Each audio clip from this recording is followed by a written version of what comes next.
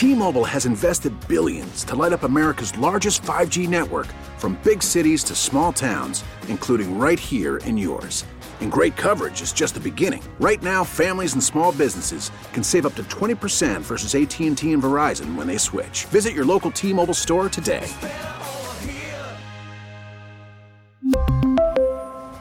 Plan savings with 3 lines of T-Mobile Essentials versus comparable available plans. Plan features and taxes and fees may vary. Baseball is in full swing. NBA playoffs are heating up, and your NFL team is gearing up for training camp. Listen to the latest on the teams you love here on the Odyssey app. The biggest sports radio stations in the country, providing unrivaled local coverage of their teams, all in one place. Exclusive interviews with players, coaches, and team executives, streaming live and always available on demand. Stay in the know with your favorite teams right here on the Odyssey app. Welcome back, everyone. Welcome back. I'm so excited to be on with you tonight. You are listening to Steele Talkin'. I'm your host, Jearlyn Steele. It is what I love to do, is be on with you on Sunday nights. Well, I tell you, this next guest I'm really excited about, because so many people have been talking about what's going on with banks and that sort of thing. But Ted Rossman is joining us. He's the senior banking analyst at bankrate.com. Okay, who is it and why are we talking to him? Well, one of the previous norms of being married was creating a joint bank account. Oh my gosh, this goes way back. But younger romantic couples may not see this as a rite of passage. According to a recent study from bankrate.com, millennial and Gen Z couples are more likely to maintain separate accounts and keep financial secrets from their partners. Bankrate senior industry analyst Ted Rossman authored an article on these findings, and he joins us on the John Schuster Caldwell Banker hotline to explain the results. Welcome, sir. Appreciate you joining us tonight. Of course. Thanks for having me. Okay, so here's the thing, Ted, Mr. Ted. When I think about what my marriage was like when we got married at the age of 21, we bought a house first, and then we lived in this house for 13 years. And it was so difficult for me to get him focused on us doing a joint account. And I wonder if it is as difficult today to do it as it was back in the 1980s. We actually found that only 26% of Gen Zers and only 33% of millennials completely combine their finances with their significant other. That compares to 45% of Gen Xers and 50% of boomers. I would stress that this whole yours, mine, and ours concept really seems to be gaining steam. And young adults in particular really seem to like this. It gives them a sense of independence, that there's some money they can call their own. But I think it's also important to have some joint accounts for joint bills. Okay, so joint accounts for joint bills. It used to be if you even got your insurance, like say the husband goes to get new life insurance and he wants to add his wife on, then he would add the wife on for some of these insurances. And all of a sudden you could not, as the woman, be released from it unless he gave the permission to do it. It's really quite remarkable how things have changed. It's the same thing with holding on to your your money. I don't understand if Gen Z want to get out there and have their own money at all times, and he has his own money or their partners have their own money, what's wrong with that? It's just another way of growing together, isn't it? What I think is important is communicating about whatever works best for your relationship, whether that's completely combining or completely separate or a mix. I actually see a lot of couples these days doing that hybrid approach. But you mentioned earlier all the secrets, and especially young adults are the most likely to be keeping financial secrets. We found 63% of Gen Zers have committed what we call financial infidelity, basically secret spending, secret debt, secret bank accounts, or secret credit card accounts. That's where I think we need to draw the line, speaking here about joint accounts and separate accounts. Whatever you choose, it has to be disclosed. So, like if you and your spouse agree that maybe you each get a certain percentage of each paycheck or a certain dollar amount that's yours and yours alone, that can be healthy. But people squirreling money away without the other's knowledge, that's where I think it becomes a problem.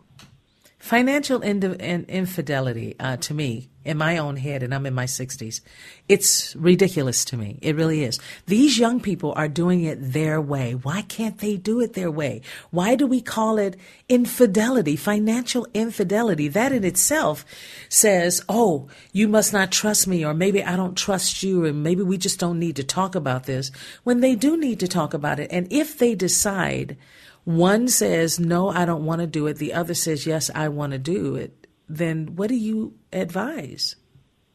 I think the secrets are what's harmful, because that's what undermines trust. That's what gets you really thinking, well, gosh, I really thought I knew this person, and what else am I missing? I mean, let's face it, it can be hard enough to reach your financial goals when you're working together. It's that much harder if someone is siphoning money off. I do think that one trend that's really unique to young adults is they're getting married later.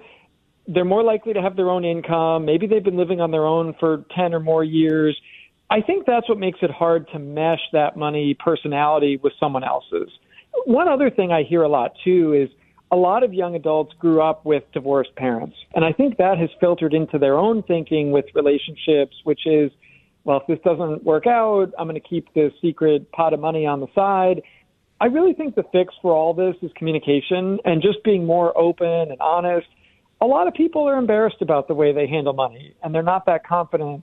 I think we need to break down some of these taboos, though, and have this conversation about what works best, both now and in the future. You know, think about those money goals and values and get working together, get pulling towards something that you really want to accomplish in the future. So how long have we been working hard as couples in the United States specifically?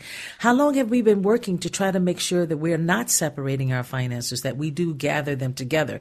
The 1950s and 60s and 70s, it was just the norm, right? The man would usually have most of the money, making way more than the women. The women might have been working longer hours, but, you know, we remember with all the talks from the parents, and they decide, okay, let's join, but it takes time. Some people don't start joining their finances that I know of for like 3 years. And then they finally say, you know what, we should just open up an account and you put some in, I'll put some in, and we don't ask any questions. It's different today, isn't it? It is different. And I think every couple is different too. I mean, we can draw some generational divides here, but, you know, really it does depend on your individual relationship. I think communication is important, transparency, honesty. Something that I find really interesting on this subject is that we've talked so far a lot about secrets that young adults are keeping and the desire for more privacy. That doesn't extend to all of their finances. They're actually much more willing to share their salary information, for example, with friends and coworkers. That's something that was really taboo for a lot of boomers and Gen Xers. And you know, these days, a lot of young people are very transparent about that. Young people today also really want to know a prospective romantic partner's credit score, which I thought was really interesting. That's something that Gen Zers and millennials want to bring up early in the relationship, really as a sign of responsibility, whereas that's another thing that was taboo not too long ago. Mm-hmm. Not too long ago. You also talk about buying homes before they're married. I did that. We were tenants in common and 21 years old, and I never regretted that. I thought it was a great idea. What do you say about that? This is one, to be honest, that makes me a bit nervous just because I think you need to be really careful about how the mortgage and the deed are structured. I mean, of course, sadly, married couples break up all the time too, but divorce is an organized process for distribution of assets. I think if you're not married and you're buying a home together, you just need to be really careful about that structure. You know, if, God forbid, you split up, is somebody going to buy the other one out? Are you going to sell the house and split the proceeds? Think about life insurance, too. I mean, that's something that is extremely important when you have that much of a big ticket item. Even if you don't have kids, I think you definitely want to have life insurance to make sure the other person's protected.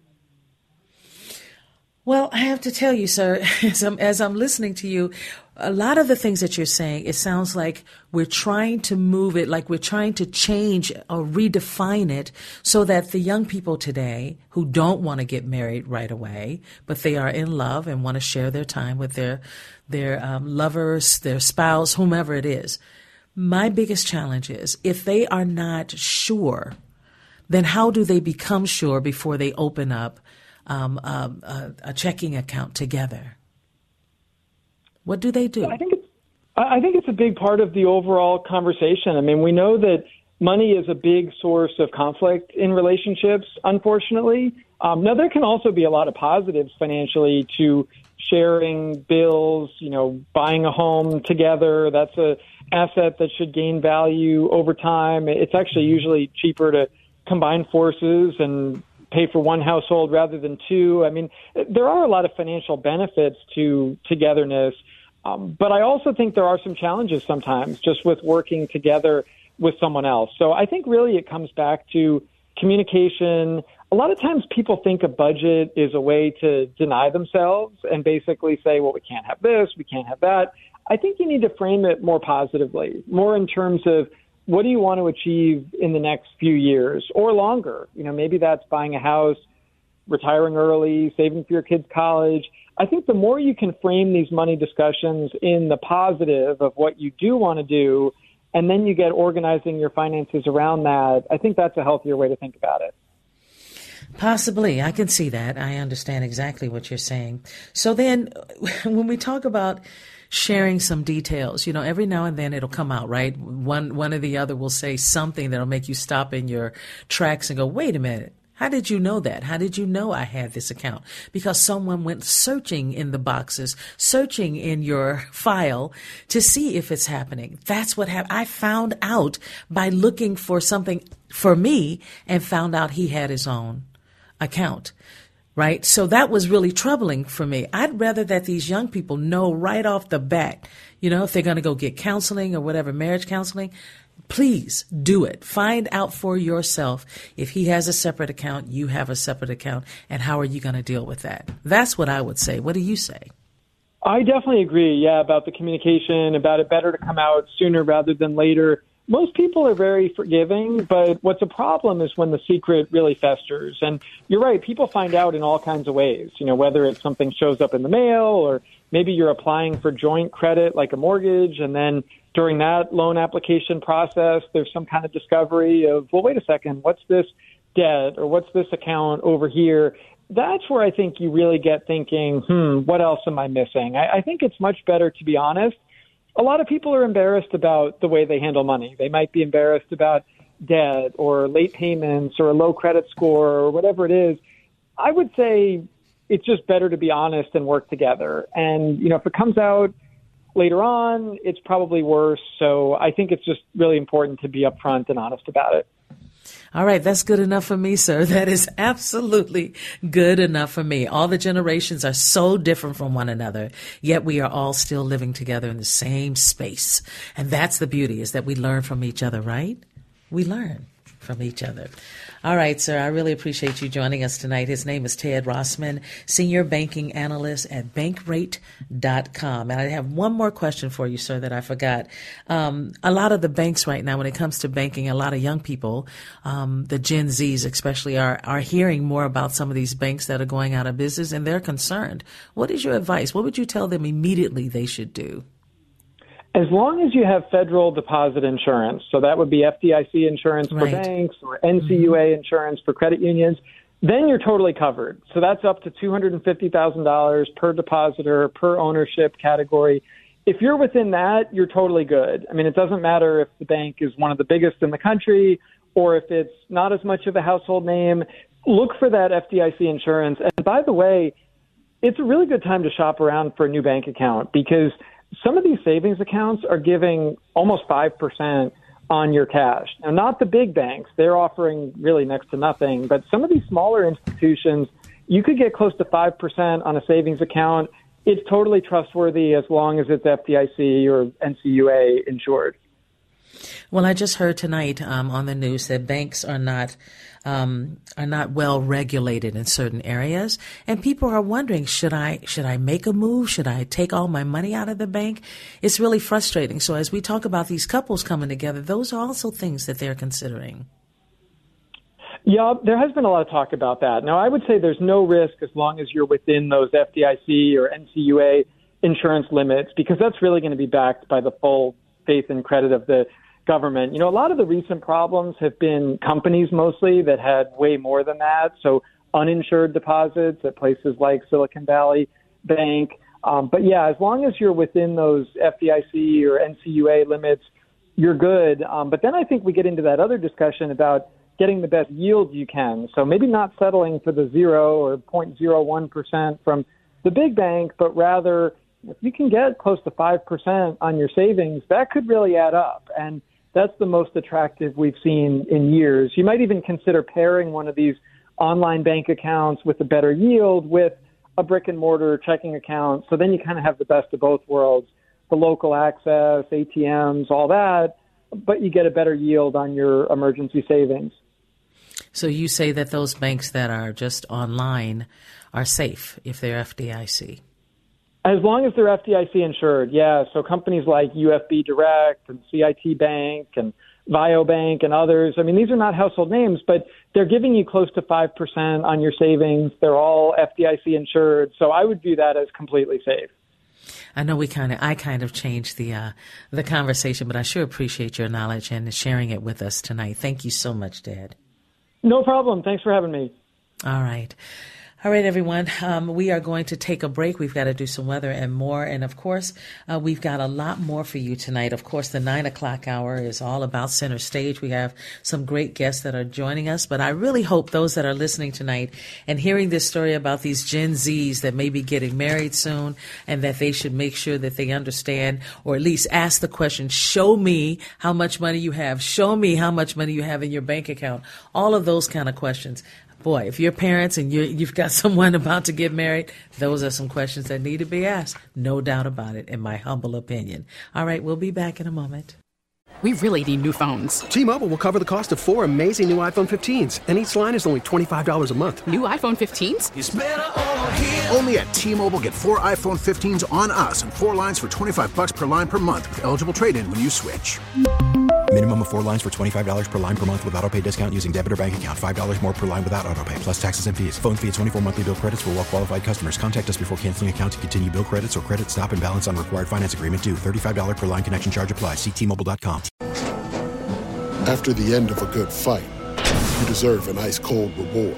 Modelo is the mark of a fighter. You've earned this rich golden lager with a crisp, refreshing taste. Because you know, the bigger the fight, the better the reward.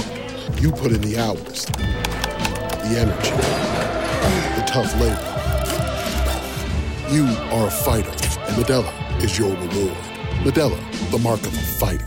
Drink responsibly. Beer imported by Crown Imports, Chicago, Illinois.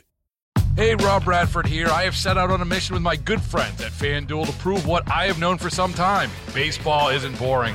Now I have a daily podcast to prove it with some of the most notable people in the baseball world, screaming baseball isn't boring from the mountaintops, or at least agreeing to come on our show. Players, managers, GMs, and yes, even the commissioner of baseball, Rob Manfred. It has been a constant wave of baseball's most powerful voices. So join the revolution. Subscribe and soak in Baseball Isn't Boring. Listen on your Odyssey app or wherever you get your podcasts. You'll be glad you did. Welcome back, everyone. You are listening to Steele Talk, and I'm your host, Jearlyn Steele. It is what I love to do, is be with you on a Sunday night, and we've had a good time already. At least I hope you have enjoyed it as much as I have. Coming up next, of course, at the top of the 9 o'clock hour is Center Stage, all things arts and entertainment, and we're just going to have a ball talking about it. This next half hour, and we're going to take a break before we start that. We've got a lot to talk about, and I'm going to present some ideas. If you want to join us and say, hey, I want to talk about that thing with my children getting married and money, and how do you start that conversation? Is it up to the parents to be the ones to say, sit down, let me tell you how to start the conversation with your fiance about his finances? It has to happen. It's not comfortable.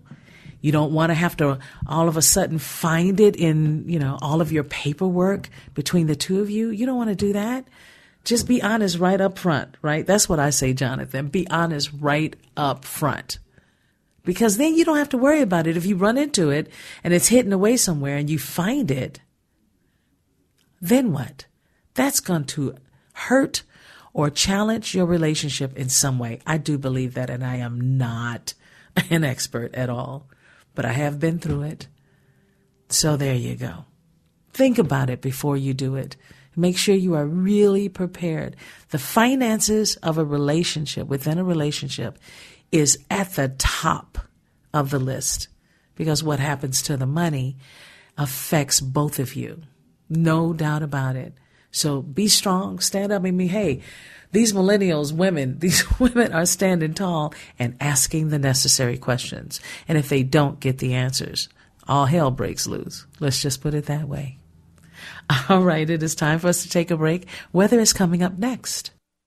It is now 8:34 here at WCCO. My goodness, as we've been talking about a few things tonight that have been surprising to me, getting some of the answers to some of the questions. At the same time, I keep saying to myself, where are we going as a nation? Even as the world, our planet, where are we going? Right? It's like we're on a journey, but we have no clue where we're going or how we're supposed to get there or what we're supposed to bring with us on this journey. It reminds me of, during Easter when they always show the Moses movie, and you see Moses and he opens the Red Sea and, pulls back the water and all of these miracles that are happening, and these people still complain and they still get on everybody's nerves and they're all complaining and it's ridiculous, right? That's what it feels like today for me. That's exactly what it feels like. It feels as though we are walking in a circle and we don't know it. We can't even tell. It's as though maybe we should be building houses and building buildings that are all shaped in a circle, because that's what it feels like to me. Then you start sitting down going, okay, I'm tired of walking in a circle. I'm tired of trying to figure out where I'm going and where I'm supposed to be. Right? Then all of a sudden, something happens that changes my circle. Maybe someone enters that circle. Maybe someone exits that circle. But the bottom line, if you're inside of a circle, it's not the place where you need to escape necessarily. Maybe it is the go-to place, the place that brings us clarity. I'll happen to like circles.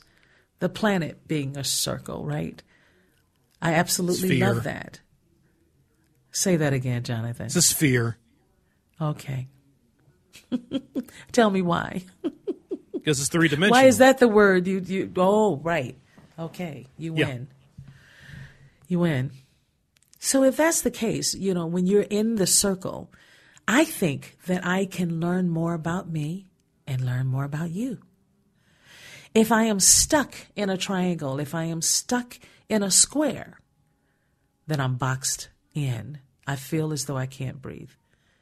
Even homes, I love homes with arches in them, because that arch seems to bring me peace. I don't know why.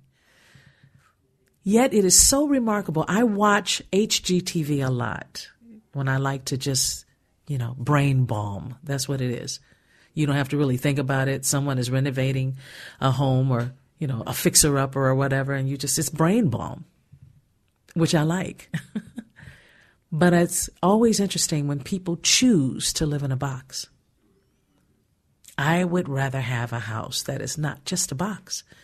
Inside, I'd like it to have some curves and things that bring me peace. Just the shape alone brings me peace. What about you, Jonathan? Does it matter in your apartment if it's a box or a circle?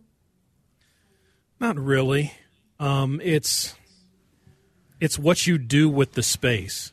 It's what you do with how things are built, how things are designed. And, working at my other job, you see there are you talked about houses being built, and that's kind of like, oh, wow, this is kind of up my alley right now, because it's an actual thing for me to see some of these houses. And you see some of these funky houses that are built and some of that stuff, and people want to see some different things. They don't want to see the same cookie-cutter houses that are built. And I know I'm kind of going off topic here, but you asked me about what I want to see in my apartment. Right. I don't mind seeing different things, different shapes. I don't need everything to be a square or a rectangle. I don't need or a cube. I don't need everything to be a circle or a sphere. But you just try to put things in their place, you know. And as long as you have places for everything, just bring everything in. I can see how you would say that. I really do understand that. For me, though, as I am growing and changing, I'm growing and changing. I can feel it. I can see it. I can taste it. I can smell it, right? And those changes you have to pay attention to. This is what I've learned. I have to pay attention to it because it's trying to tell me something. It's time for me to learn something new about it. Whether on your walls you have paint that's just flat, or whether it's a textured wall that has circles and has a depth to it, then you start to see other things. And this is what I'm learning. I'm talking about being at home, you know, doing my homework, that sort of thing. I'm starting to see how having arches and circles, you know, whether it's in the furniture or the couch or, you know, the kitchen is hard. You don't see a lot of circles in the kitchen. But I must say it has affected me. Sometimes I stare at the texture on the wall because it just seems so fluid. Now that may sound strange, but I'm curious to know, I'm getting to this question. The way we live today in America, the way we live today in Minnesota, the way we live today in the Twin Cities metro area really matters. But do we know? Are we clear on that? Do we know that we are moved by it? Or do we just look at it and go, hey, it's a place to live. Who cares? Are you one of those that says it's a place to live? Who cares? Are you asking me specifically? Of course I am. I guess I'm more of that. I'm more of if I had my dream house, I couldn't tell you what my dream house would be because I don't have it, you know, planned in my head. I don't have all these different things. But again, going back to what I'm doing now for my full-time work, I am dealing with a lot of these different customers that they just do kind of maybe even bare bones, but even more than bare bones, they may do just, you know, simple stuff that you would normally see in houses. But the windows that they may have, some of these other folks, they may have circular windows, they may have oval windows, they may have arched windows, they may have diamond windows or trapezoidal, different shapes all across the house.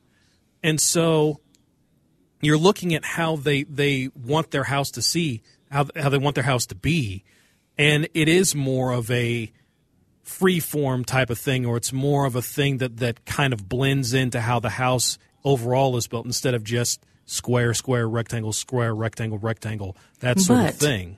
But I have never cared about this before. This is why I'm bringing this up. I have never cared about it before. It did not matter to me many, decades ago. Oh my gosh, I have to have circles in the house. I have to have this. I have to have that. None of that mattered. If you have a home, you got something, right? You Agreed. have something great to hold on to. I think but all of a sudden, in my life, I am noticing more circles. My brother bought my mother a beautiful round circular mirror. It's been hanging there for about 5 years now. And all of a sudden, that's the thing I want to stand in front of. What is that? Where does that come from? And any of the listeners that like to call in or text us, you're welcome to do so at 651-461-9226. Again, that's 461. My goodness. Give them the number again, please. I know I was right the first time. 651-461-9226. Right. And here's what I'll say to that. People can change their thinking over time. And here's something kind of similar to that. I'll say it this way, getting off the houses thing. People talk about personalities and how some people may be just real effervescent, free-flowing, easygoing personalities. Some may be really reserved and more buttoned up. And then there are events in life that change those attitudes. They may open people up. They may close people off. So I think it's kind of in that similar thing where life happens, and sometimes you look at something in a different way. Sometimes it's after a traumatic event. Sometimes it's after a celebratory event. Things change in life just as we change in life.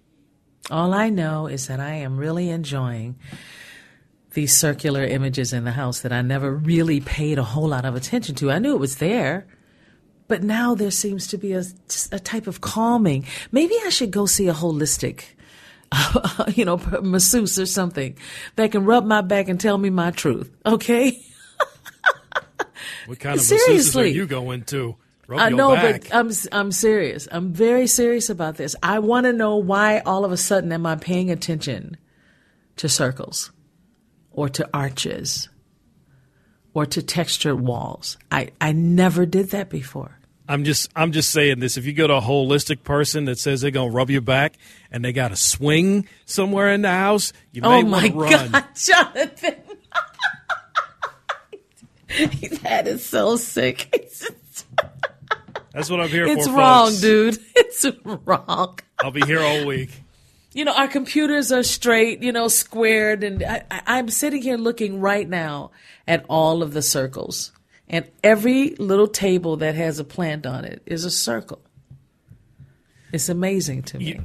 This is what, and again, I'm going back to some of the CNN docuseries that I watch. And one thing about the late 90s was we always knew about computers as these square, rectangular blocks. But then you had something called the iMac that came out. And you remember when the iMac came out, and you remember the difference in the look, how it was kind of an egg-shaped type of thing. It's kind of an orb instead of just a block. And that was one thing that made it go wild at first. Not just there were also different colors that it came in, but that's one of the things that made it wild. Going wild at first was just a look. It was just a different look. It took us out of our. It broke the cycle of what we thought a computer should have been. Yeah, but they're not like that anymore. Now they look just like the Hewlett-Packards and all the rest. Well, no, they're not like that anymore, but that's just another example of what you're talking about, how sometimes things are just they're made kind of like on a factory line, and then someone comes along and says, no, let me do it this way. And It kind of shifts the thinking. And some people might latch on, and some people might say, nah, that's too much for me. It's just how humans are. Well, I'm just saying, I'm awake. I notice it now, and I didn't notice it before. I knew that the tables for the plants, the little small tables for the plants are definitely oval, but everything else, I'm so surprised at what I'm drawn to now. So that must be an understanding or an acceptance that I am changing. I would think so. I am changing. Yeah. Now the question is, what am I supposed to do with that? I'm going to tell you flat out, I have an answer for you. I flat out have an answer for you. No, you don't. Come on. I do have an answer for you. Okay, go. I don't know. Gee, thanks. Really appreciate you. Look at all the love. I'm not a holistic with a swing in his living room, so. Yeah. Oh, God. You're still talking about that, huh? Yeah, I thought so. Hey, Jonathan, how much did you pay for gas recently? Let's actually tackle that after. Let's do the break, and then take a break. We'll tackle that question. All right, we'll be back. It is now 8:52 as we wrap up this hour, and of course the 9 o'clock hour is all about Center Stage. We do hope that you will stick with us and hear some of the great musicians and people that are doing great things in the industry, the artists that are doing great things. So stick with us on that. As we wrap up this hour, I wanted to ask about the average gas prices, because I remember not so long ago, maybe some people would say it's long ago, Jonathan, but there was a time when we were back at the $2 gas per gallon, and I was living in Como Park, and I loved it over there. And when I would go to the gas station and look at $2 per gallon, I just couldn't believe it. And we haven't seen that in such a long time. At least I haven't.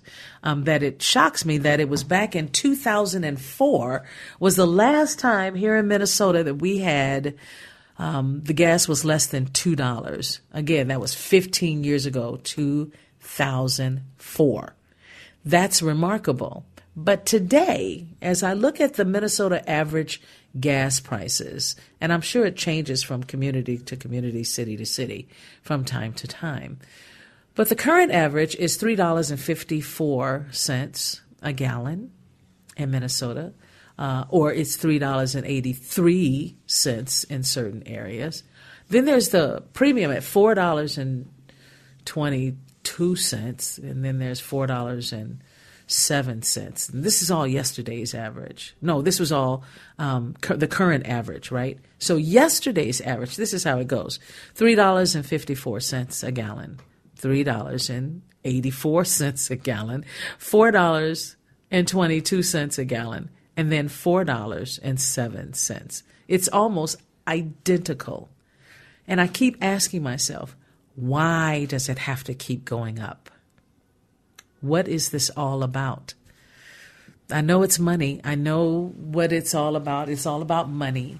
But it really disturbs me. The thing is, inflation at this point in time is more than it usually is, but that's the key word, is usually.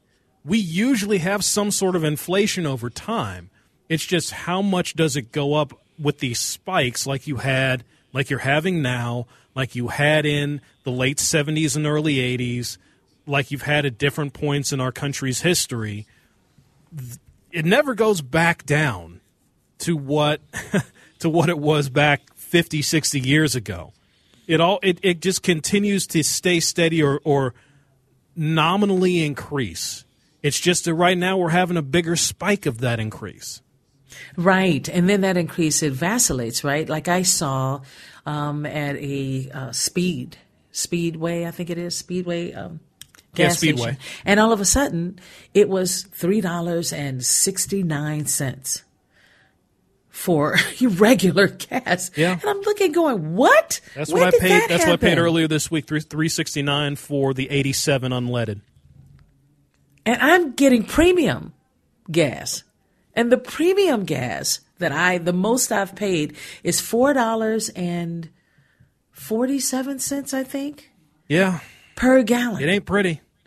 Oh, man, let me tell you something. If I got to sit this car down, I'm going to sit this car down. That's a lot of money. That's the thing about the pandemic, that I've gotten more into driving around, but, I used to drive over a full day going back and forth to work. I drove 45 to 50 miles a day. And now I might not drive 50 miles in a week. And so for the people that are going back to work full-time every day, I feel more sympathy because they're going to have to get back into the gas price buying, or the gas buying with all these increased prices. So it sucks. But right. For the people that have more hybrid work schedules or hybrid school schedules or work at home full time, it's been kind of nice not having to deal with it every single day. Yeah, I hear that, but my son is in California, so of course the gas prices today are $4.87. And that's another situation where it sucks. I feel bad for Michael. I feel bad for anyone on the No, coast. No, I do. Really? I really do, because it sucks to keep up with. And Hawaii is $4.78. Let's not even get into Hawaii. Oh my gosh, it's so expensive. But I must say I've had great times in Hawaii. Just beautiful. And I hope it still is. I have no desire to go just yet, but I hope it is. Then, of course, I want to say before we go, Nevada, gas prices today, $4.26, and we are talking regular gas. We are talking regular. Arizona, $4.70, regular gas. Wow. All right, everyone. Thank you for sticking and staying with us on this. as you look around and try to find the gas that works for you, right? Like that one station that was really starting to drop their prices and then all of a sudden it goes back up. I know how frustrating it is. I have a brother who knows all about that. But there you go. All right, everyone. Coming up next is Center Stage. We really need new phones. T-Mobile will cover the cost of 4 amazing new iPhone 15s, and each line is only $25 a month. New iPhone 15s? It's better over here. Only at T-Mobile, get 4 iPhone 15s on us and 4 lines for $25 per line per month with eligible trade-in when you switch. Minimum of 4 lines for $25 per line per month with autopay discount using debit or bank account. $5 more per line without autopay, plus taxes and fees. Phone fee at 24 monthly bill credits for well-qualified customers. Contact us before canceling account to continue bill credits or credit stop and balance on required finance agreement due. $35 per line connection charge applies. See T-Mobile.com. Baseball is in full swing. NBA playoffs are heating up, and your NFL team is gearing up for training camp. Listen to the latest on the teams you love here on the Odyssey app. The biggest sports radio stations in the country, providing unrivaled local coverage of their teams, all in one place. Exclusive interviews with players, coaches, and team executives, streaming live and always available on demand. Stay in the know with your favorite teams right here on the Odyssey app.